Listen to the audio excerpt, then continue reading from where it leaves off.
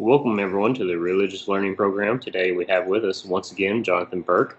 Recently, he had a debate with Sir Anthony Buzzard about whether or not Satan, devil, demons are literal personal beings, or whether or not they're personifications, or they represent something that is not a literal personal being. Welcome back to the show, Jonathan.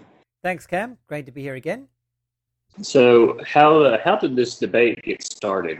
Is it something that Anthony Buzzard, reached out to you and asked you to do? Well, he belongs to a church called Church of God General Conference, and for a very long time, they have been aware of my community, the Christadelphians, and there's been quite a bit of interaction between our communities over the years.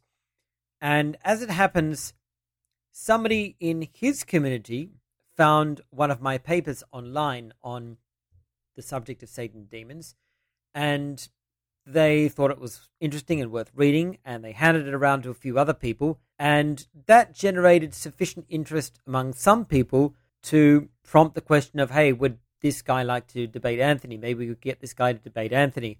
Some of them were also aware that I had corresponded with Anthony in the past on this subject. I think the last time I corresponded with him in detail was quite a way back now, maybe 2004, 2006 might have been, something like that, but a very long time ago anyway. So they were very interested to see if I would be interested in discussing this with him and finding out my latest views. So I was actually approached by them asking me if I would like to discuss this with Anthony in the form of a formal debate. And so I said yes. And just for the listeners who aren't aware of these two communities, and I think Jonathan will agree with me, there's a lot of mutual respect between us and Anthony Buzzard as far as the overall beliefs. We're pretty similar in a lot of things, and this is one of the only big ones that would be separating us. So would you mind giving us and I'll post the video with this podcast on the website, but do you mind giving us kind of an overview of what Sir Anthony Buzzard's position is and kind of what scripture he uses? First of all, it's important to note that his position, very distinctly different to mine, is that Satan and demons are personal beings. That is, he believes that they are beings with volition, that have their own agency, and are as real people as human beings. Now, I'm saying very specifically Satan and demons are personal beings is his position, because when it comes to details on exactly what they are, he is not so clear, and frankly, by his own acknowledgement, isn't very certain and doesn't think it's very important. So he won't commit, for example, to the idea that they are necessarily fallen angels, or that even Satan is necessarily a fallen angel, and he won't commit to a specific position on their origin, because he says he's not sure, and he doesn't think that's so important. And okay, honestly, I'm okay with that. I don't think it's strictly necessary to get into that level of detail in order to make his case, even if I think that does weaken his case. So that's his position on what they are. Now, he arrives at his position through a fairly, and I don't think I'm being judgmental here when I say this, a fairly superficial reading of the scripture. And I say superficial because he insists himself on what he calls a very literal reading of scripture. He says, it says Satan there, we all know what Satan is, so that's what he is. It says demons there, we all know what demons are, so that's what they are. And as you will have noticed during the debate, I objected to this on exegetical grounds, saying, well, as a biblical Unitarian, that's not actually how you yourself treat the text in other ways. Anthony, like myself, doesn't believe in the immortal soul, doesn't believe that people go to heaven and hell when they die.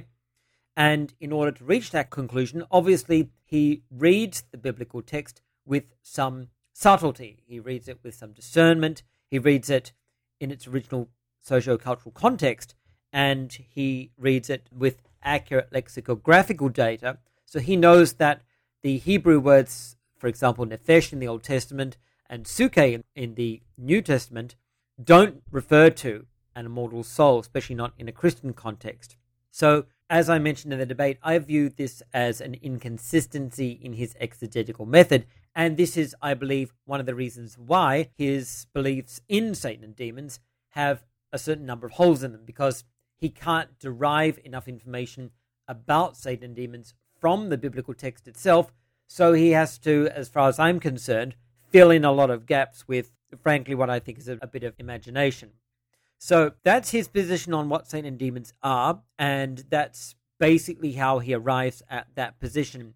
The texts that he uses are, again, pretty much any texts which literally use the words Satan and demons in the English Bible. Now, Anthony is familiar with Greek and Hebrew. His Greek and Hebrew is well beyond mine. My Greek I studied at college. That was years and years ago, and I'm very, very rusty on it now. I can find my way around a lexicon and get my way around the biblical text reasonably well, but his Greek is definitely at academic level, and I have no Hebrew, whereas he's very familiar with that as well. And that being the case, again, I'm surprised that he doesn't apply that knowledge to the text on this subject the way he applies it to other subjects like the immortal soul, for example. If he did, of course, then he would recognize, as I demonstrated in the debate, that these terms in English don't map very well to the actual Greek and Hebrew terms that we find in the Old and New Testament. And I demonstrated that with citations from a number of lexicons. A number of the citations I gave him from the lexicons actually did surprise him. There was a one-time, for example, you would have remembered when we were debating the wilderness temptation, he wanted me to provide a citation from a lexicon for this specific Greek word. And he asked me to provide that definition because he thought it would weaken my case. And it actually said exactly what I said it said, and that weakened his case. And he was surprised. He asked for another lexicon. I cited another lexicon as well, and it said the same thing. So, again, I think that with regard to this particular subject, I think he is treating the biblical text in a very superficial way, and he isn't digging as deep into the lexicography on this subject as he is on other subjects. And again, I think if he did, he would realize it would weaken his case. And again, I think that this is one of the reasons why his belief in Satan and demons isn't very coherent. There are holes in it because he just doesn't have any data. It's like, for example, asking people very specific questions about the immortal soul. Very quickly, they have to resort to speculation because they just can't find anything in New or Old Testament which actually describes this thing called the immortal soul or what it's supposed to do, this kind of thing. So that's Anthony's position on what Satan and demons are. That's the way he arrives basically at the conclusion, and those are the rough overview of his texts, the texts he uses. Of course, his favorite texts are, number one, the wilderness temptation of Christ, because it gives the appearance of an individual conversing with Christ. The passage in Job, because again, it gives the appearance of a being called Satan debating in person with God. And the Satan passage in Zechariah, because it gives the appearance of, again, an individual having a conversation. And passages in Revelation, which likewise give the appearance of Satan being a personal being and exercising volition and agency. Now, what I don't think he realizes, and I think I made this point to him in the debate, is that the number of instances of this happening is incredibly small, given A, the size of the Bible, and B, even the number of references to Satan. This is not actually what we would expect. This is literally no more than the kind of references we would get to a personification like wisdom in the Old Testament, for example. And it's remarkable that given that Satan is supposed to be a personal tempter who comes to people and tempts them to sin personally, and of course the wilderness temptation of Jesus being, as far as Anthony is concerned, the prime example of that, we don't find that anywhere else in the entire Bible. And of course we never find people reporting that a personal being has come to them visibly and they had a conversation with them, and in that conversation they were tempted by this supernatural evil being who called themselves Satan. It just doesn't happen. It doesn't happen anywhere in the Bible. It doesn't even happen to people personally. Okay, so the wilderness temptation is unique. It's sui generis. It's the only one of its kind in the entire Bible. And obviously, if that's supposed to refer to the way that people are normally tempted, well, we're reading it wrong if we think it refers to a personal being who is physically present and has conversations with people. That is, I think that is blatantly the case. Okay, so does that help answer that question? Yeah, certainly. And it's something that I had noticed. And again, for our listeners, I highly respect Anthony Buzzard, but I think this was one part of his argument that was fairly weak. And as you mentioned, it's kind of inconsistent in the way that he has interpreted other passages using that methodology. And he did not want to reference anything outside the Bible to better understand terms or the stories or anything like that. Now, when it comes to disproving the Trinity, he has no problem going outside and looking at other texts to show, well, of course, the Jews or the early Christians did not believe in a Trinitarian God. But in this specific instance, he has this rigid, strict definition of biblicism and sola scriptura that does not allow him to even look at anything outside the Bible to grasp a better understanding of how Jews understood Satan and demons and things like that. And I thought that was a weakness in his argument, and I think it helped bolster your argument. Yeah, thanks for picking that up. Actually, I should have really mentioned that as an omission, in that when it comes to issues like dealing with the person of Jesus and who Jesus was in relation to God, and indeed in dealing with the issue of the immortal soul and people going to heaven and hell when they die, yes, Anthony is very careful to use appropriate lexicography, and he is very careful to examine deeply the socio-cultural context of the Bible and the various passages which appear to refer to, say, the immortal soul and people going to hell. And he does a very good job of demonstrating that those concepts don't actually match the socio-cultural context of the biblical texts that he's examining. It's definitely an inconsistency in his case, as you've mentioned, that he doesn't apply that method to Satan and demons. Not only that, but as you noted every time I cited it, he never wanted to discuss it. He never wanted to go outside the Bible. He always insisted that we must stay inside the Bible. But of course, that led him to trouble, because staying totally within the Bible, he was therefore unable to explain to me where he got this idea of who Satan is and what he's doing and what demons are, that kind of thing. He's got no information, and he can't tell me where these beings came from, exactly what they are, or how it is that they are permitted to do what he claims that they do. So for your side, like if you came to the Bible for the very first time, you didn't know anything about the social historical context, you didn't really know anything about first century Judaism or Second Temple Judaism, you might come across these texts and feel like these are about actual literal beings, reading it as a 21st century American. So we'll start with the book of Job. Why is the beginning chapters of Job not about a literal Satan that is an evil being? Okay, the first thing that we have to note about the Satan in Job, and this is something that I raised in the debate but Anthony didn't really address. The first thing we need to know about the Satan in Job is, of course, he never goes anywhere near Job. In other words, he actually never appears to Job, and he never tempts Job. The Satan in Job is manifestly not a tempter. He is at most a tester or a trial, but he is not a tempter. Not only that, but Satan has remarkably little agency in Job. How do we know? Because he's always going to God to ask God to do things to Job. He wouldn't have to do that if he had the power to do them himself. Then, of course, we find out that in the text, when Satan goes away from out of God's presence, we find who is it that strikes Job? We always find it's God who strikes Job.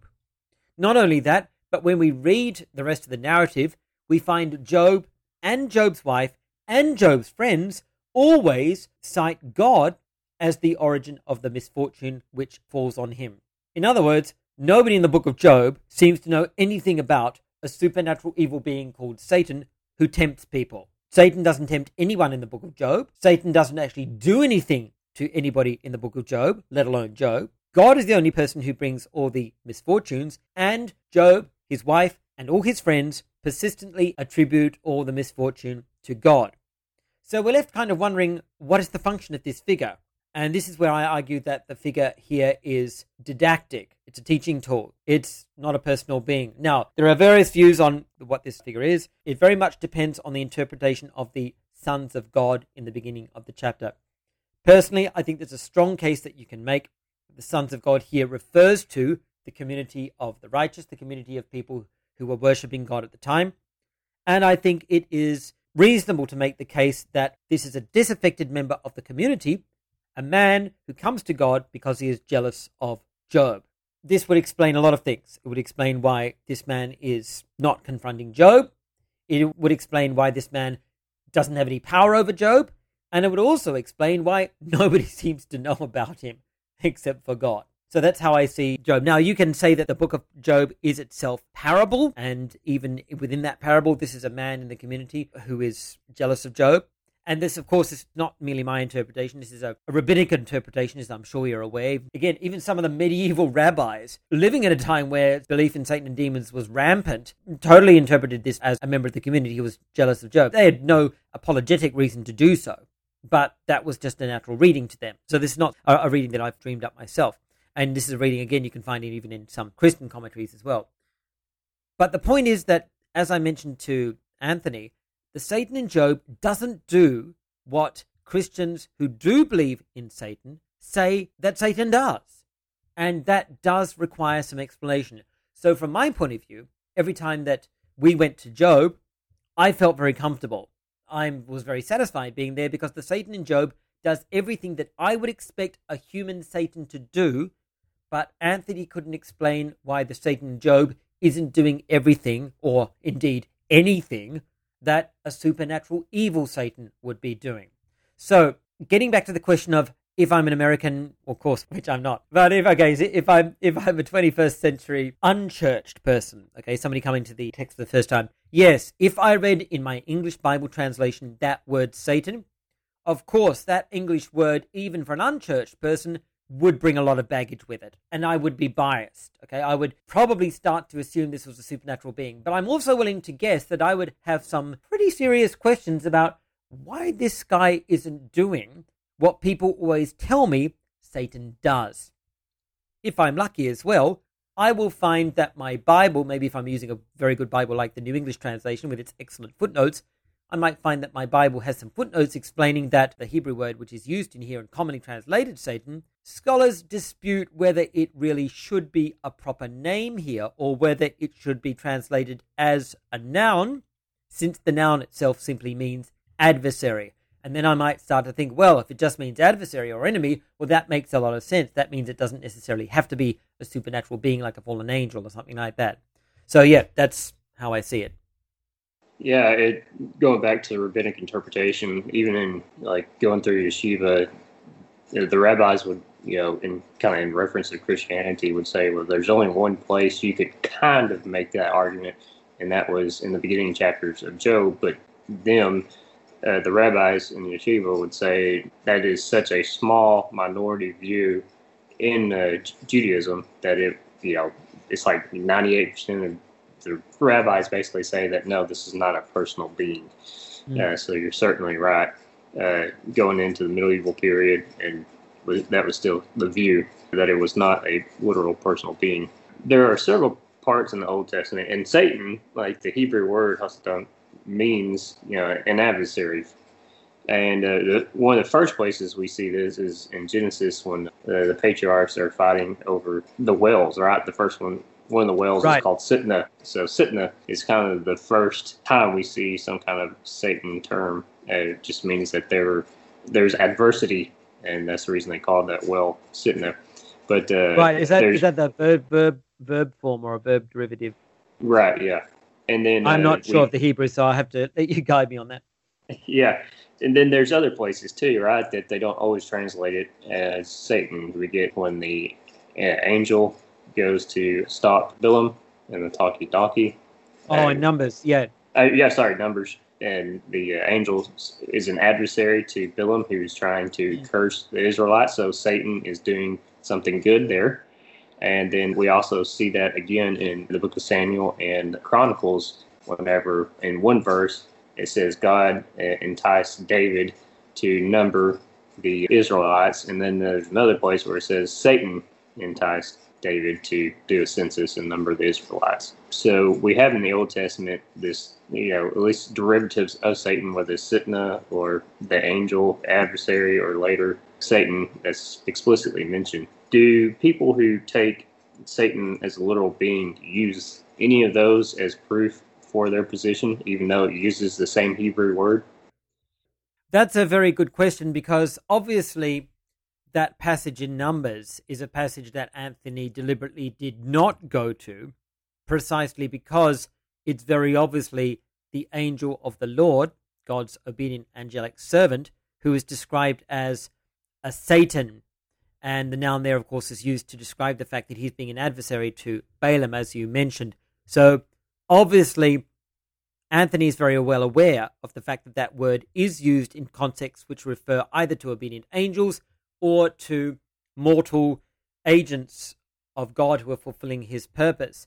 And given that is the case, he is very well aware that you can't just point to the word and say it must necessarily refer to this supernatural evil being.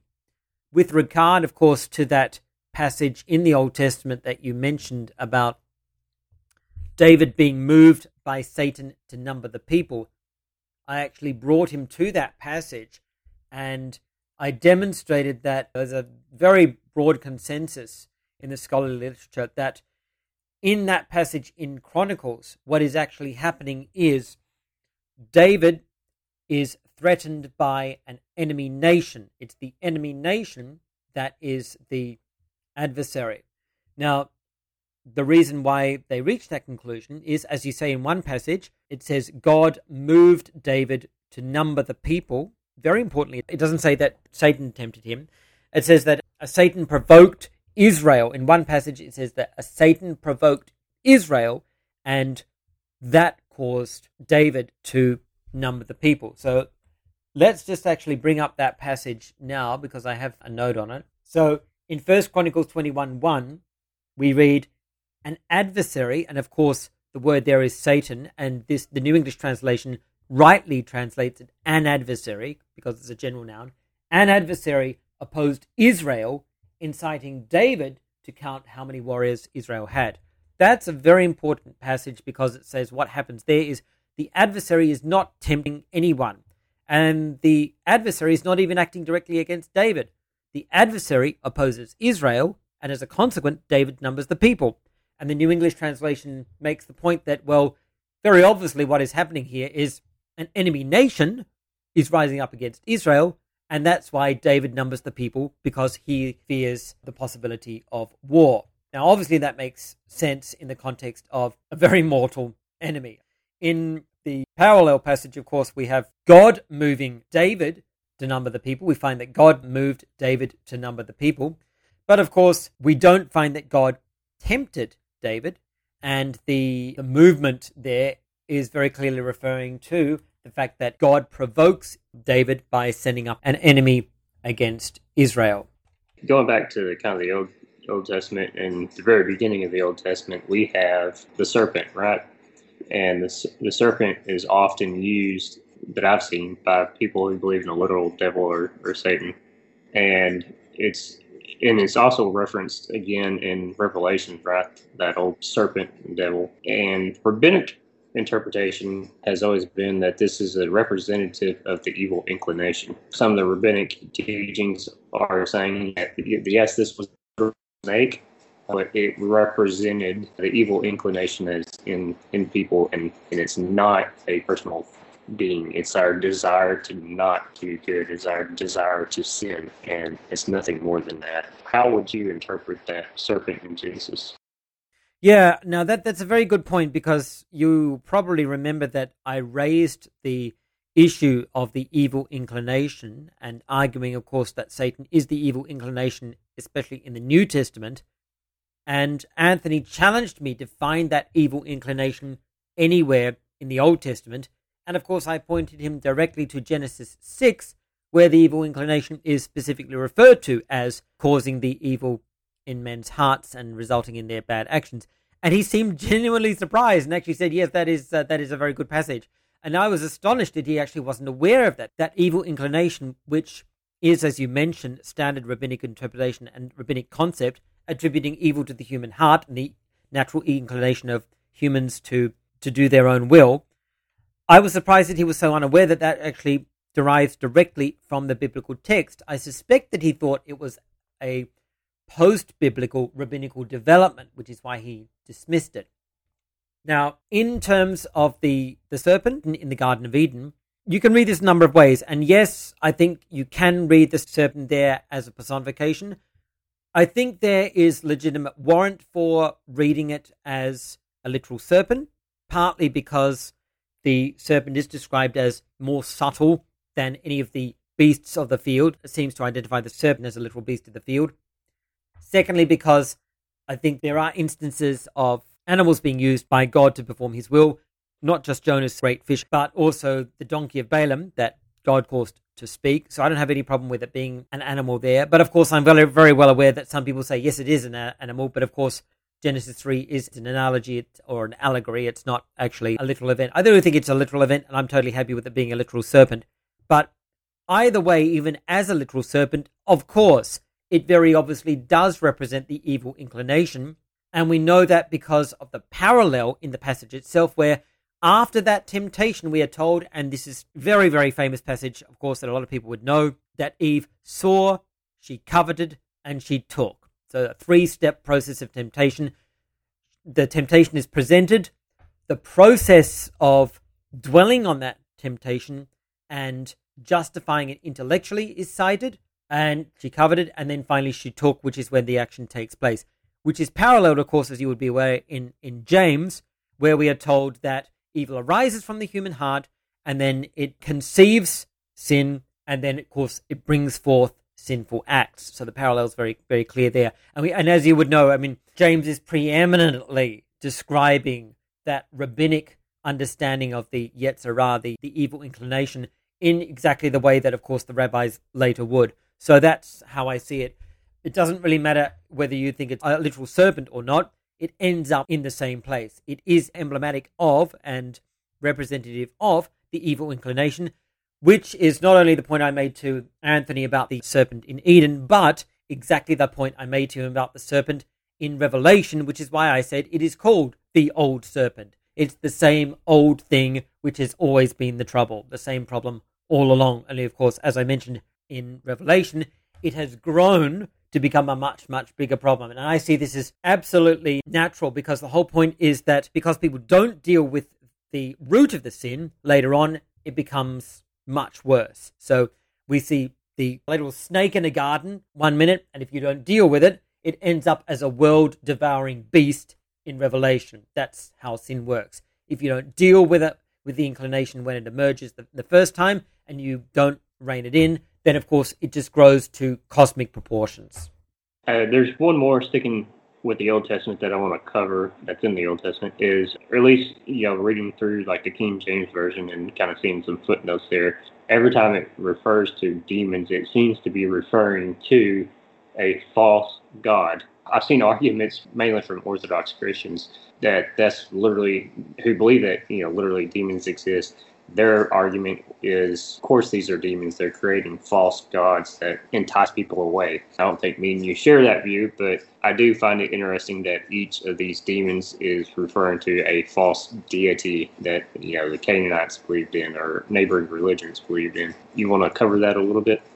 Yes. Now, this is something that, of course, I brought up to Anthony on the subject of demons. I wanted him to show me demons in the Old Testament, which of course he was quite reluctant to do for the very obvious fact that it's extremely difficult to find them there.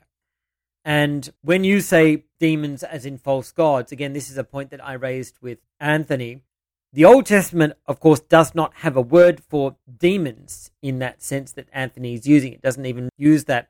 The best Anthony could do would be the evil spirit, for example, that comes on Saul. But of course, he didn't even go there because, as I mentioned, heading that argument off, the evil spirit there is sent by God, which is a very awkward passage if you're going to try and argue that evil spirit is some kind of demonic being. So that's 1 Samuel 16:14, which I raised.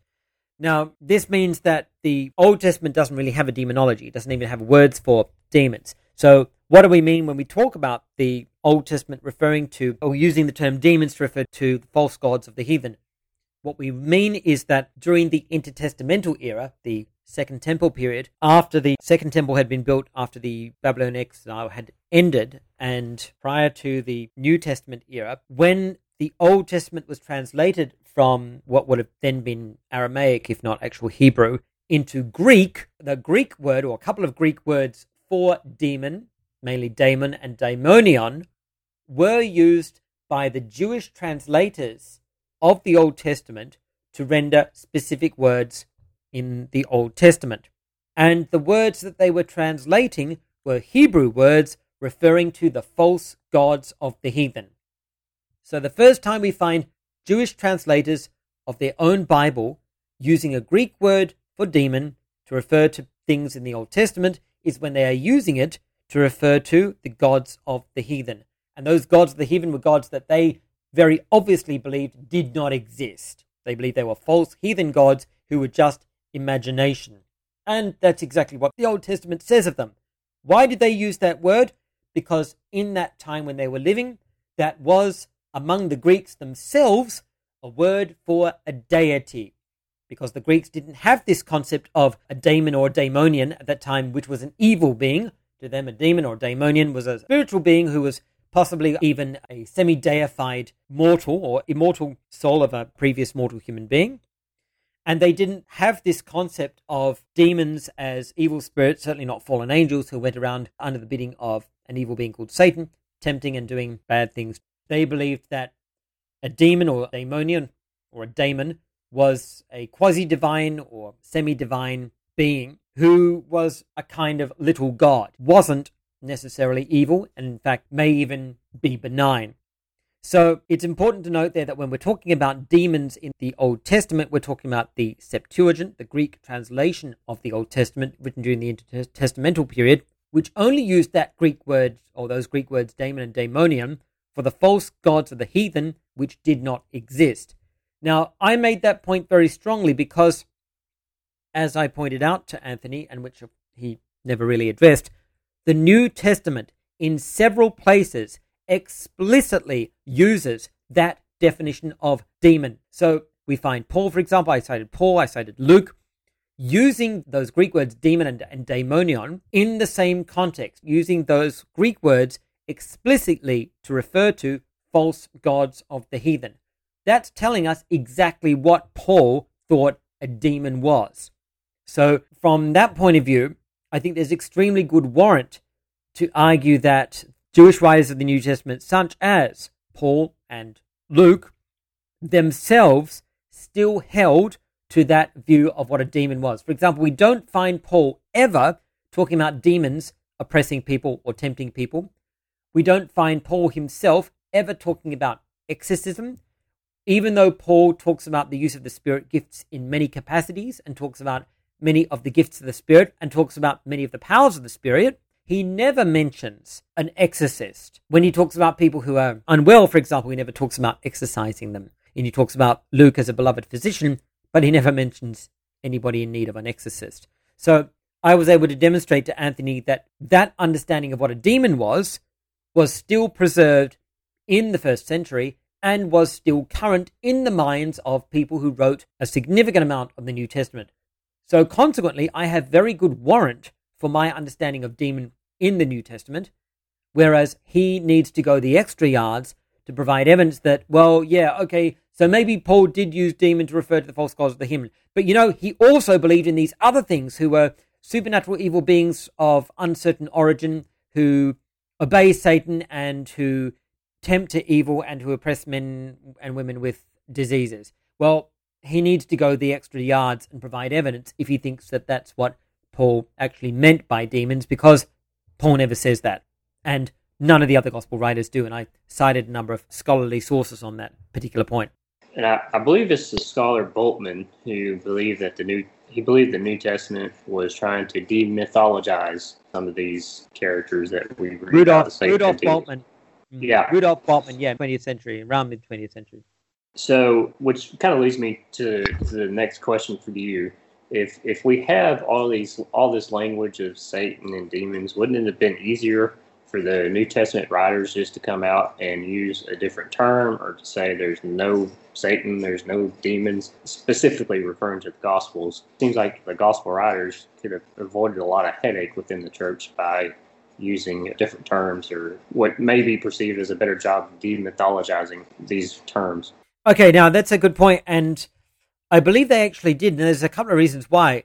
One is that, as I said, Paul himself only uses the word demon for the false gods of the heathen, okay? And even says that a demon is nothing in the world, right? uses the same kind of language in the Old Testament, which talks about how the gods of the heathen don't really exist.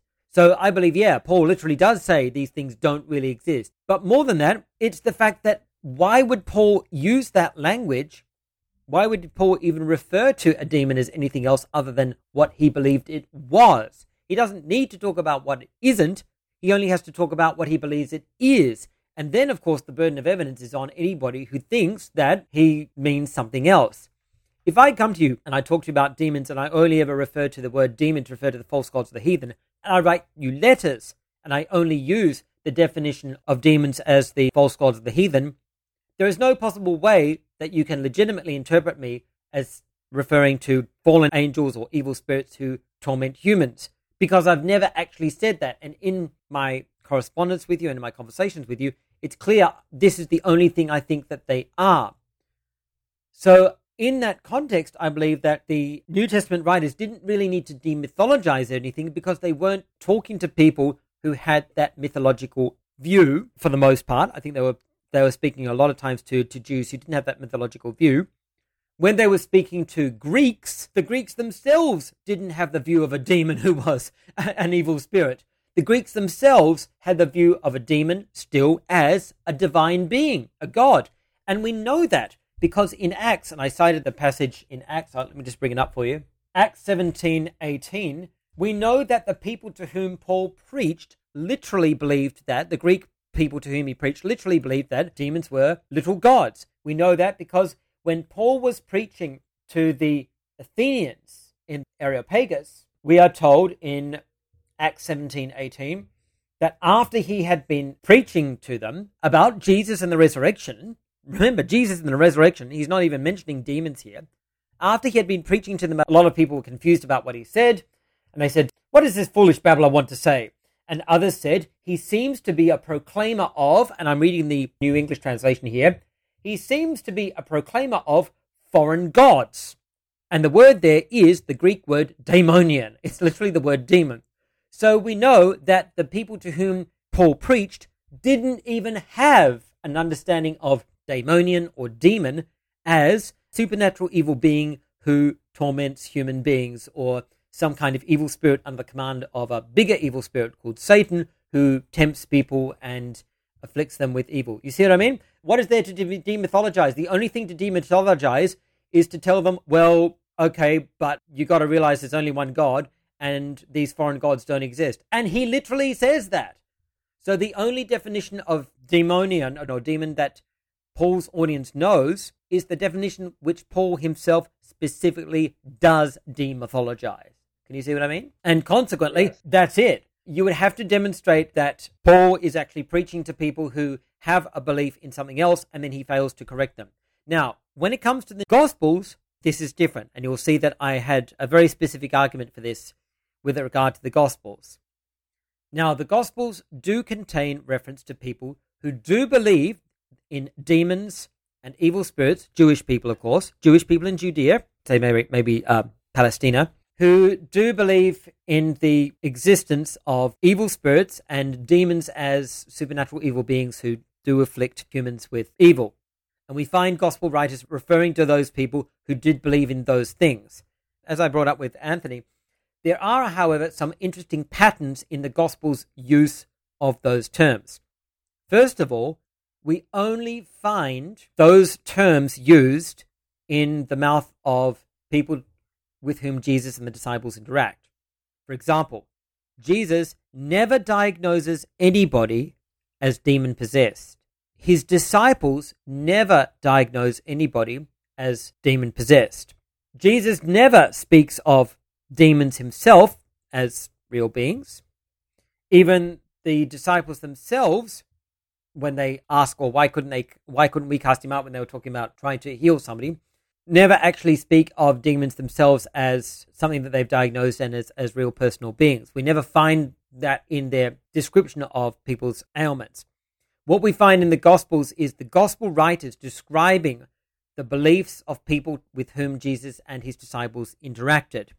And yes, those people did believe in the real existence of these evil beings, but we don't find that belief identified by Jesus and the disciples. not only that, but we do find, as I mentioned in the debate to Anthony, even in those Gospels which do cite those people referring to those beliefs in evil spirits and demons, we find the Gospels themselves undermining that belief in various ways. For example, as I pointed out to Anthony, there are times when the Gospel writers talk about Jesus conversing with somebody who is apparently demonically possessed. And sometimes they say that the demon is speaking, but sometimes they say that the person is speaking. Now, that makes it pretty clear that it's actually the person who really is speaking, and it's the person who is only believed to have an evil spirit.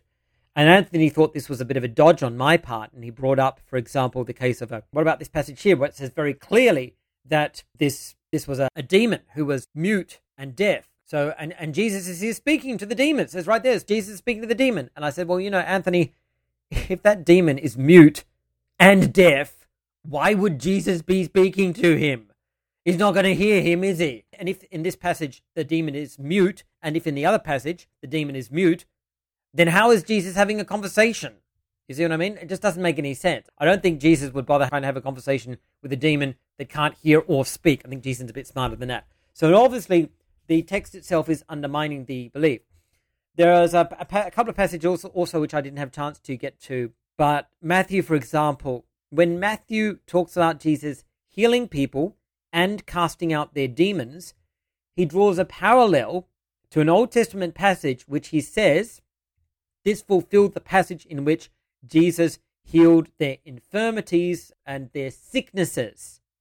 He doesn't point to a passage that says, this is the passage which was fulfilled, which says that Jesus would heal their sicknesses and cast out their demons. Because, of course, there is no such passage. And I think that's another case of the gospel writers undermining that belief. Now, next point, well, why are the gospel writers apparently accommodating this belief in any respect at all? And as I said to Anthony, it's because we have to remember who those gospels were written to and how they were used. I made the point that the synoptic gospels were written to 3 different audiences, and they were largely catechetical texts. Well, they were texts which were written to unbelievers or new believers, people who were coming to Christianity, who were still coming to understand who Jesus even was and didn't really understand all of the facts or the truth. They were people who were still being introduced to Christianity and who were in a process of instruction. So these were like, not to be disrespectful, but like Sunday school texts, okay? They were catechetical. They were designed to teach people. And they were for immature Christians and people who were new to Christianity. And Anthony objected to that very strongly and thought this was outrageous and said that, these Gospels obviously have a lot of teaching in them and that all these things, this is not just Sunday school, there's a lot of stuff in there for us. I said, well, of course there's stuff here for us, because the stuff that we get taught at Sunday school is for us, and it remains for us even after we are more mature Christians. There's no problem there. And I found it very surprising that he would even challenge the idea of the Gospels being catechetical in this context and being instructional in this sense, because in the scholarly literature there are numerous cases of them referring to the catechetical synoptics or the synoptic catechism, right? That it's very well recognized in the scholarly literature on the synoptics that was one of their primary functions. And I even pointed out to Anthony that Luke himself says he's writing to a man who is being instructed in Christianity. And he speaks of him as somebody who is new to Christianity and who is being instructed in the things which are necessary to understand in order to be a Christian. I mean, Luke's quite open about that, right there. You can have a look right there, even when he talks about in Acts, when he's actually addressing the recipient of his letter. Not only that, but I also pointed out to Anthony, he said, how can you say that these Gospels aren't written for mature Christians, weren't addressed to mature Christians? Why would you say, how can you possibly justify the argument that these Gospels were written for people who didn't know about Jesus or were very new to Christianity? I said, well, Anthony, why would mature Christians have to be taught all about when Jesus was born and where he was born and who his mother was and all these details about his life? Why would anybody have to know that if they were a mature Christian? That's stuff you would expect a mature Christian to know. Of course, this is background stuff. Jesus' early life, his baptism, his wilderness temptation, early years of his ministry. All this is background stuff that you would expect to teach somebody who is a new Christian, and is literally the kind of stuff that you do learn in Sunday school, literally. So I said, does a mature Christian really need this kind of stuff? Is this what they need to be taught? Of course they don't. They already know all this stuff. Of course, he didn't actually have a response to that. I also pointed out, and I really think this is the kicker, when we come to John, none of that material is there. And even Anthony would have to agree that John's gospel is very obviously for the mature, learned Christian. It's on another level completely. And all of scholarship will agree that John's gospel was even written much later. Of course it's written later. Of course it's written later because by this time there is a generation of mature Christians who would appreciate and be ready for a much deeper exegetical treatment of Jesus' teaching. And that's why, of course, John's gospel is very largely Jesus' teaching and illustrative exposition of it. As I also pointed out to Anthony, which again he did not address, in John, Satan and demons virtually disappear. No one is possessed of a demon in John. There are no exorcisms, there are no demons, there is no demonic possession. The demons have disappeared. Where did they go? Why did they disappear? Because mature Christians have put away those childish things. They know that stuff doesn't exist. John speaks of all the healings that Jesus did and only ever uses the language of material afflictions and illnesses. Jesus healed people. He cured them. He made them to see. He healed their blindness and their muteness. And again, this is, I think, an extremely strong argument, which is, I believe, one of the reasons why Anthony didn't actually address it. So yeah, on the one hand, when it comes to why didn't they demythologize, I think Paul did demythologize exactly the mythology of the people that he was speaking to. Why didn't the Gospels demythologize? I believe they subtly demythologized when they were speaking to an audience who they knew did not need to be taken over that line completely and knew people whose beliefs could be accommodated to an extent. But, as I believe the Gospel of John shows, people who in the beginning believed in Satan and demons as maybe literal supernatural evil beings were expected to put away those beliefs. Those beliefs could be tolerated when you're learning about Christianity and you're maybe an immature believer with some weaknesses and some doubts, but the community will gradually bring you to a better understanding because mature Christians don't believe in that stuff. And that's what we find in John. I really believe that harmonizes incredibly beautifully with all the data that we have. And one thing that I think you all noticed is that Anthony never actually gave that same kind of holistic, harmonized overview of all of the texts together. And I think that explanation that I've provided has extraordinary explanatory power for the evidence that we see, whereas Anthony, as I think you could see, was really proof texting, jumping from one text to another, relying on assumption every time he landed there, and never bringing everything into a cohesive whole, which is why when I challenged him on these points, he either had to fudge it or just simply not address them. So does that make sense in terms of the question that you asked? Yeah, absolutely. And I would definitely encourage everyone to watch that debate that I have linked up, and it flows really nice with what Jonathan is speaking about. And I want to ask one more question before we jump to the next subject. Why does it matter whether we believe Satan, devil, demons are literal or personifications? What impact on our daily life does this make? Okay, that's a very good question. And again, this is the point that I raised with Anthony. It's actually a point that I raised when I gave my opening speech. I think it gets right back to Jesus' talk of good fruit and bad fruit. And Jesus said that good teaching brings good fruit and bad teaching bears bad fruit.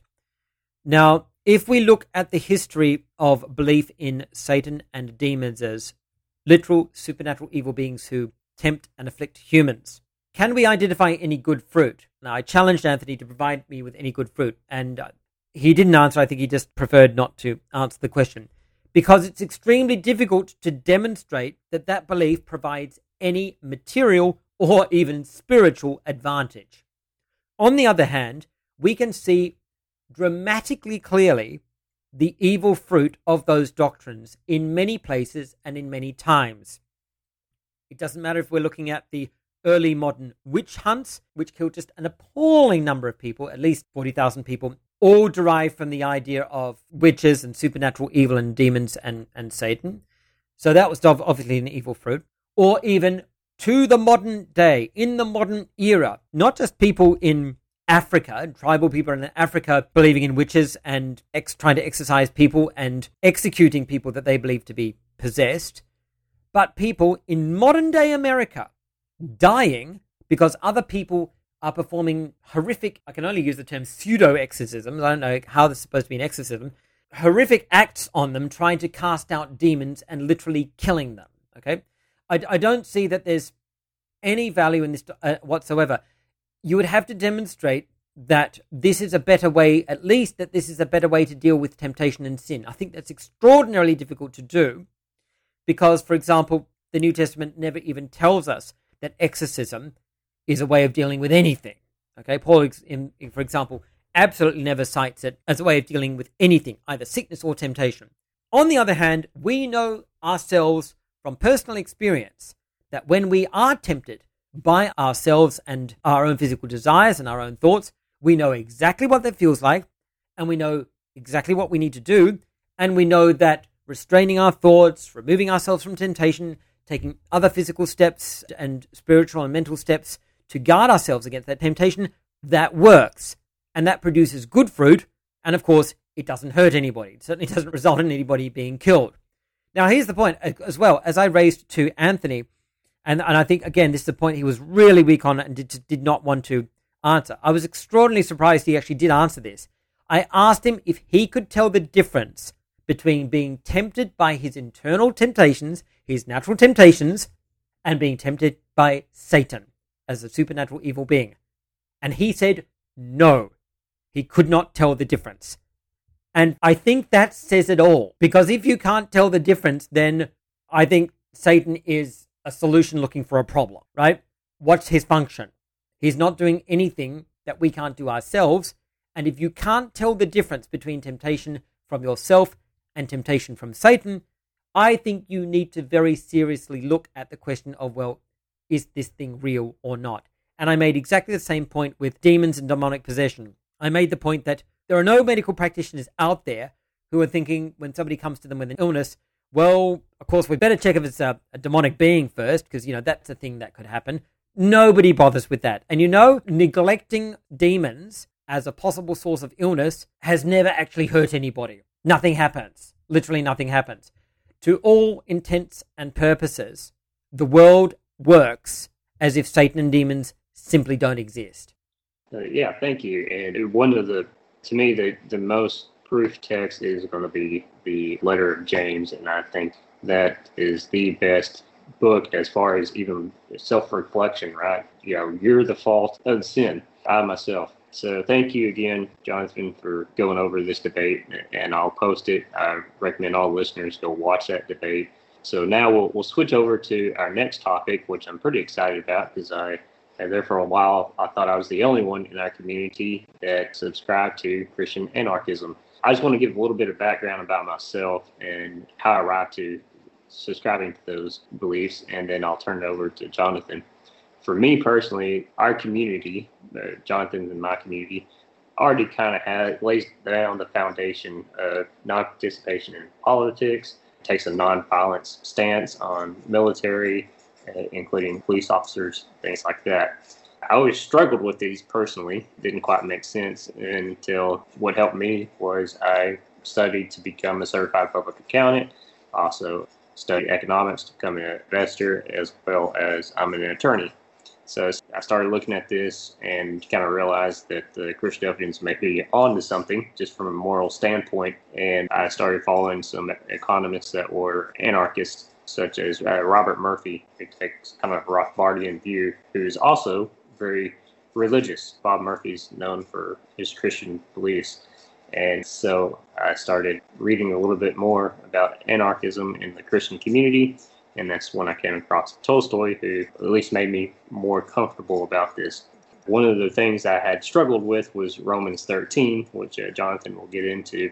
But I think I've found a way to understand Romans 13 that still allows for Christian anarchism, and that's kind of the trajectory. Our community laid the foundation with its doctrinal stances, and then me understanding the laws of economics and the law as well finally made me realize that this religious stance makes so much more sense once you kind of see you bring the receipts, right? There's definitely evidence that nonviolence tends to move society and culture a lot further. And some of the ones I point out would be Gandhi, Martin Luther King.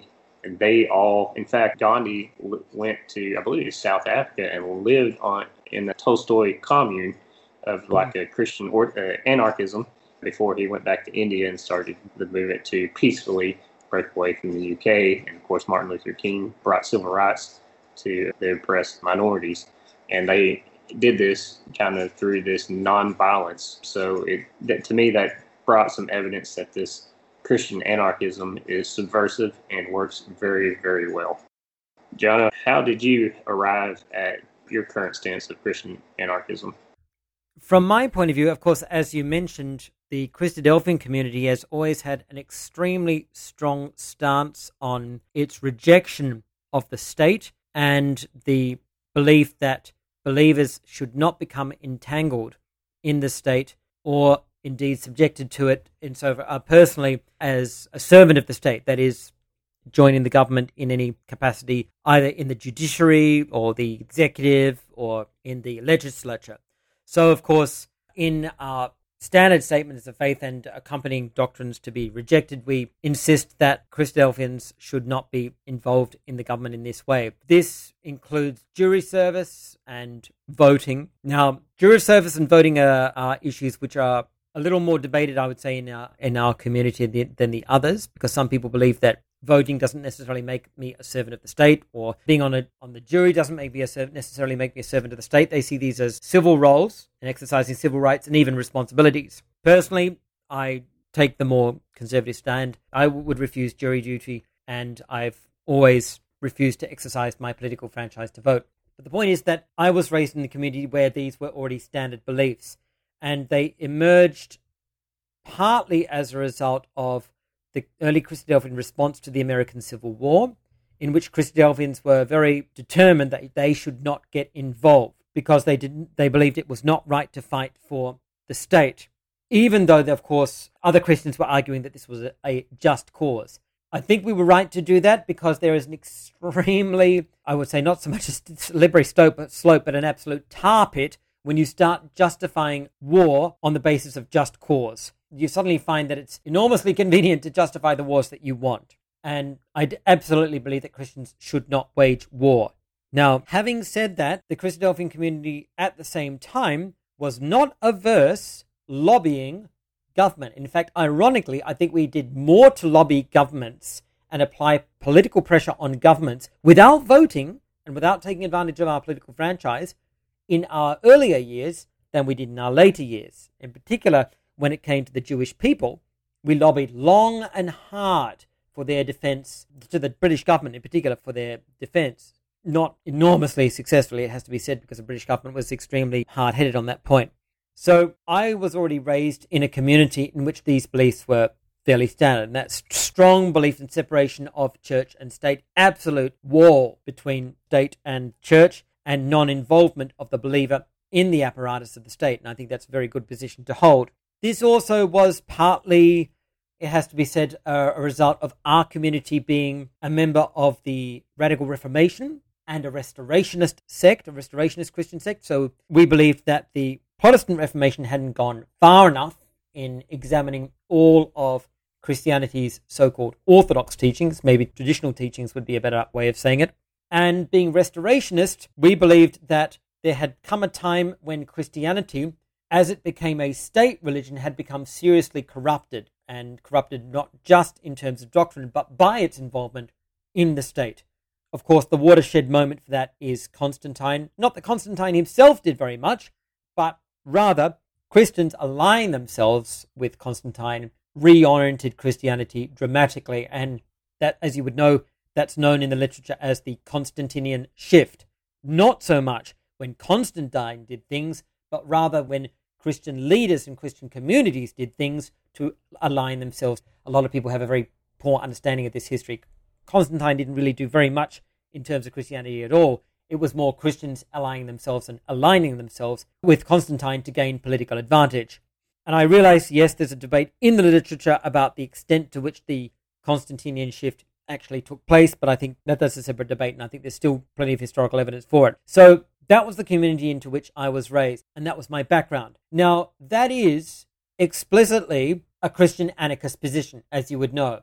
Now, it was never framed to me or described or articulated or defined to me as a Christian anarchist position, and I believe very much so that one of the main reasons for this is that the early founders of our sect, who were largely English, Scottish, and early North American, did not think of themselves in terms of anarchism, because to them anarchism meant something different. In those days, especially in the late 19th century, anarchism was, it has to be said, very much associated with revolutionary action.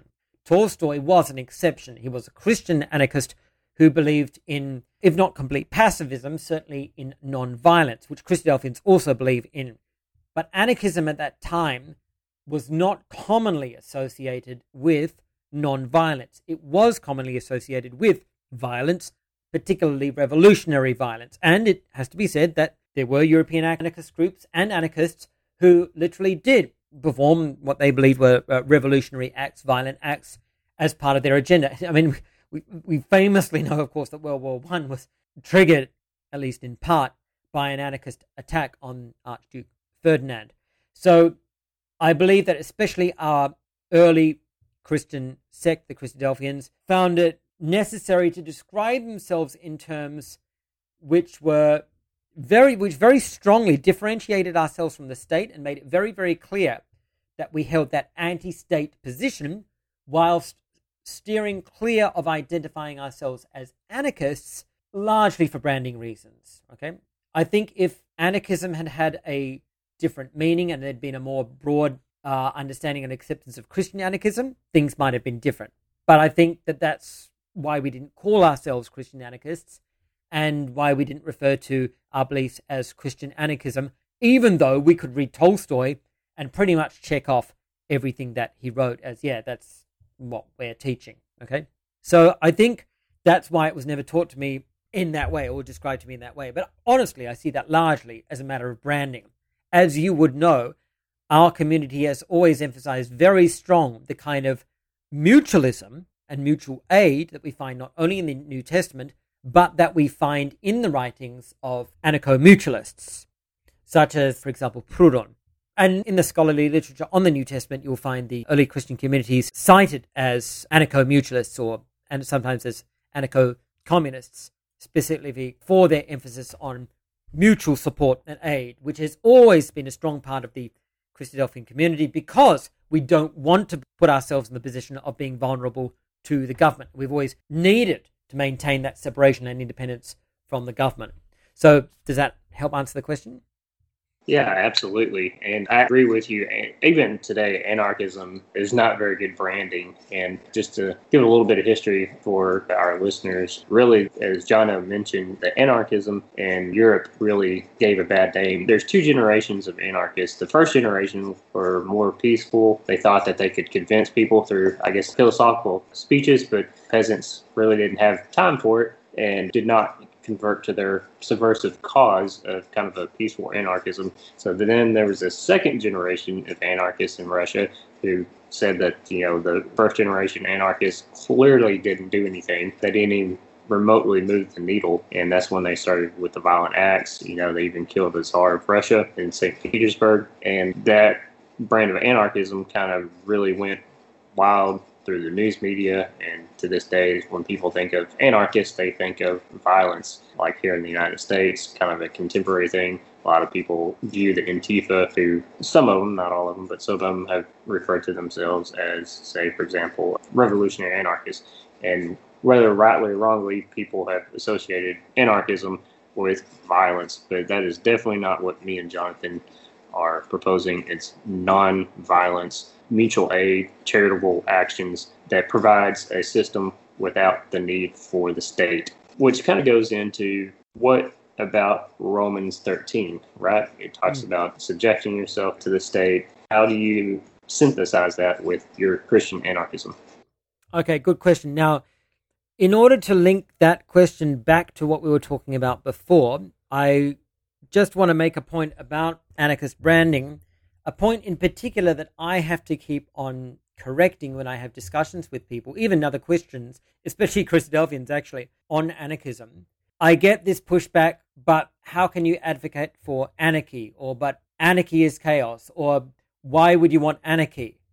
And my response to that is always, anarchism is not anarchy. These are literally two different words. Anarchism is not lack of order. It's not chaos.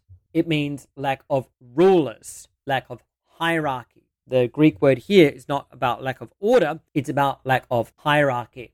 Having said that, of course, that leads me to Romans 13, because Romans 13 is about order and law, but still rejecting hierarchy. Okay? And now I'm going to have to explain what I mean by that. So I'm going to read Romans 13, verses 4 to 6 for the background. This is the key part of Romans 13, and I'm reading in the New English Translation. It starts in verse 4, quote, "For it," now this is referring to the Roman state, the government, we would say, "For the government is God's servant for your good. But if you do wrong, be in fear, for the government does not bear the sword in vain. It is God's servant to administer retribution on the wrongdoer. Therefore, it is necessary to be in subjection, not only because of the wrath of the authorities, but also because of your conscience. For this reason, you also pay taxes, for the authorities are God's servants devoted to governing." Now, out of those 4 verses, people typically read these words. It is necessary to be in subjection, right? They read pretty much only that when they come to Romans 13. And they say, Paul says Christians need to obey the government. And they ignore the other parts. Now, what do I mean by that? Well, this gets back to obeying law while being free to disobey leaders. And people might say, well, how are you going to obey law or maintain order while disobeying leaders? This is the point. Christians obey the laws of the state not because rulers tell us to, not because we believe that those rulers have a legitimate authority over us, but because those laws are enforcing what we understand to be good. And I believe that's what Paul says. How do I prove it? Let me read verse 5 again. "Therefore it is necessary to be in subjection to the government." Note this. "Not only because of the wrath of the authorities, but also because of your conscience. Obey those laws." Why?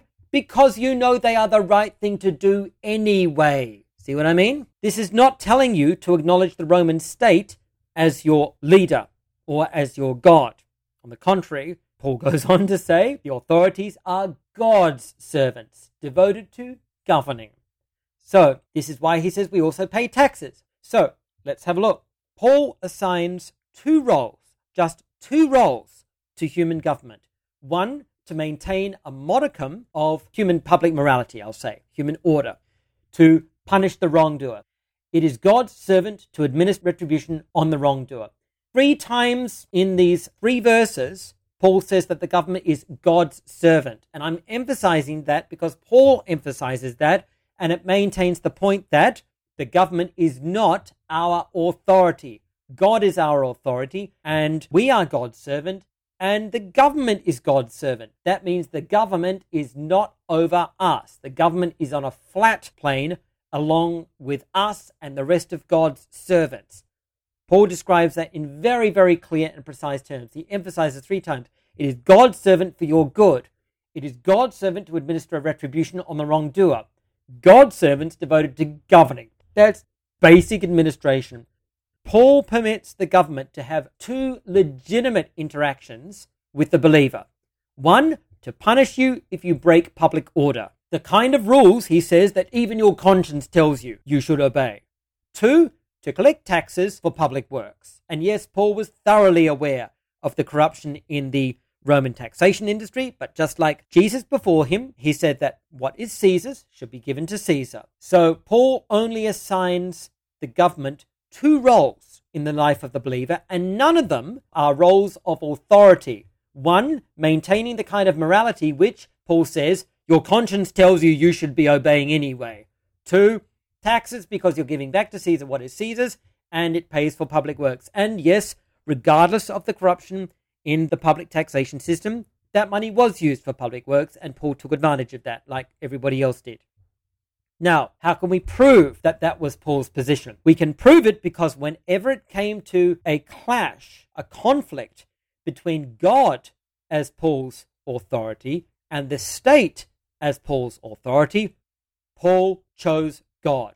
Paul explicitly broke Roman law when it contradicted the law of God, and so did the apostles. So, for example, we know that when Peter and the other apostles were brought before the Jewish authorities in Acts 4:19 and Acts 5:29, and they were prohibited from preaching Jesus because, as the Jewish rulers knew, they could get these people into a lot of trouble for preaching an unregistered and illegal religion. And when they were strictly commanded not to do that, they didn't say, oh, yeah, okay, well, I mean, that's a fair point. The Roman government doesn't allow us to preach unregistered and unrecognized religions. We better not do that until we've gone through the paperwork. They didn't say that at all. They refused to recognize the authority of the Jewish rulers or the Jewish law, the Roman law that outlawed new religions. In Acts 4:19, Peter and John replied, whether it is right before God to obey you rather than God, you decide. Acts 5:29, Peter and the apostles said, we must obey God rather than people. Now, Paul explicitly took advantage of his rights under Roman civil law because he believed he had the right to exercise civil law to his advantage, especially in the furtherance of the gospel. So in Acts 22, verses 25 to 28, when Paul is about to be beaten without having first had a trial, Paul reports to the centurion, I'm a Roman citizen. Do you think it's legal to beat a Roman citizen without a trial? And the centurion, of course, is extremely concerned. And he calls to the commanding officer and says, this man's a Roman citizen. Are you aware of this?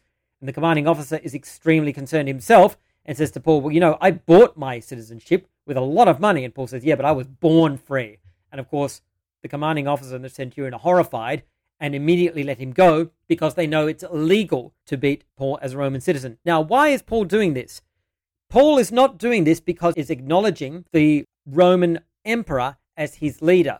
Paul is doing this because he knows it is immoral to beat someone without a trial, and he is deliberately exercising a civil right which upholds a basic law of his own conscience, something that people would acknowledge is fundamentally moral. You don't just beat people for no reason. Likewise, in Acts 25, when he's brought before the Roman governor Festus for judgment, and again, he's breaking the law, and Festus knows he's breaking the law by preaching, and Paul doesn't care. Paul is not going to apologize for preaching, and he says, I've done nothing wrong to the Jews, as you know very well, Acts 25:10. And then Acts 25:11, he says, if I am in the wrong and have done anything that deserves death, I'm not trying to escape dying. But if not one of their charges against me is true, no one can hand me over to them. I appeal to Caesar. Again, he took advantage of his Roman citizenship. So he said, look, if I have done anything guilty of death, if I've broken the law and I'm guilty of death under the law, go ahead, execute me. But otherwise, you can't. And of course, Festus couldn't maintain the charges brought against him. So Paul makes the point, of course, in Acts 28:19, that he was actually forced into appealing to Caesar because what was being done to him was unjust. So, as we can see from Paul's own life, he preached the gospel even though he knew he was preaching an illegal religion, and he knew that this was an act which was illegal, for which he could be punished, and he said he was perfectly willing to be punished by the state, but he was not going to obey that law. So, I think this demonstrates very clearly that for Paul, one, the state is God's servant. That means it's on the same level as the believer, because the believers are also God's servant. And Paul says that 3 times in those 3 verses in Romans 13. 2, Paul recognizes that the Roman state only has 2 legitimate interactions with the believer. 1, to maintain a modicum of public morality. And Paul says, yeah, you should obey the laws of the state because they're the kind of laws that your own conscience tells you are the laws. And note that he's only talking about those laws that your conscience agrees with. How do we know? because every time there was a law that his conscience disagreed with, he broke it. And secondly, he says the state's job is to collect taxes. That's it. That's the only room that Paul gives to the state. Now, people might say, yeah, but okay, do you think any modern anarchists, even especially secular anarchists, are going to take that as a legitimate argument? And I say yes. And if you ask me how, I will say to you, how many anarchists do you know who obey traffic laws? How many anarchists do you know who obey basic laws like don't murder people, don't commit wanton violence, don't kidnap people, don't violate people's rights and commit assaults? Anarchists make the point that despite their much maligned name, they are very much people of public order because they believe that the state is not necessary to maintain public order because people should be good to each other anyway. I believe anarchists actually fundamentally understand what Paul is saying. What I think people misunderstand is that being an anarchist doesn't mean you have to be lawless and you have to break all the laws, and unless you are acting illegally, then you are not being a real anarchist. Being an anarchist doesn't mean acting illegally. It means not recognizing the state as the ultimate arbiter of your conscience. And as I said, you'll struggle to find anarchists who say, "Oh yeah, I don't care about the law. I break all the laws. Yeah, I shoplift and I drive recklessly and I break the traffic laws." They obey those laws. And if you ask them why they obey those laws, they say, "What do you mean? Why do I obey them?" Because I know they're good for people. Because I know they help establish good public order. And they would tell you, just as I'm telling you, I don't obey them because I think the state is necessary. I don't obey them because I recognize the government's authority over me. I do those things because I'm a decent human being. And I believe that is exactly the argument that Paul is making in Romans 13. And I think I can prove that very, very clearly from the fact that he specifically refers that to the conscience. Yeah, and this is something when people ask me about my anarchist belief, I point out to the fact that nearly 100% of their daily life is without the state, right? They're doing things. They already are anarchists in a sense because they go to the store, they pay for it, and they would never, even if the state didn't exist, these shop owners or people they know, they would never steal from them, right? So they're already living in this model of an anarchist society, and basically the only difference is they some of them still have this statist belief. Thank you for slicing and dicing what Romans 13 actually means. And we're running out of time, so we're going to have to cut it off here. Is there any additional point before we go that you want to make, and what resources would you recommend for Christian anarchism?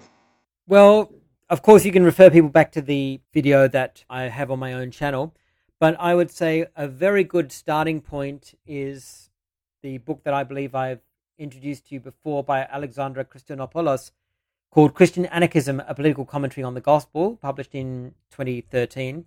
That is a very, very good book, quite comprehensive. It started off as a PhD thesis, was eventually published. And it's a very accessible book with particularly a lot of commentary, specifically on biblical texts, because it's written explicitly from a Christian anarchist point of view, Alexandra himself being a Christian anarchist. And that's why I think it's particularly useful for the believer, because it's dealing with those texts, not just in a piecemeal way, but in a very holistic way, and also discusses some of the history of Christian anarchism and relates it to the broader picture of anarchism in history. All right, thank you. Once again, I really appreciate you going over Satan and demons and now anarchy. And I think it has been a great episode, and I think our listeners will really enjoy it. And thank you for coming back on the show. And God bless. Absolutely. My pleasure. God bless.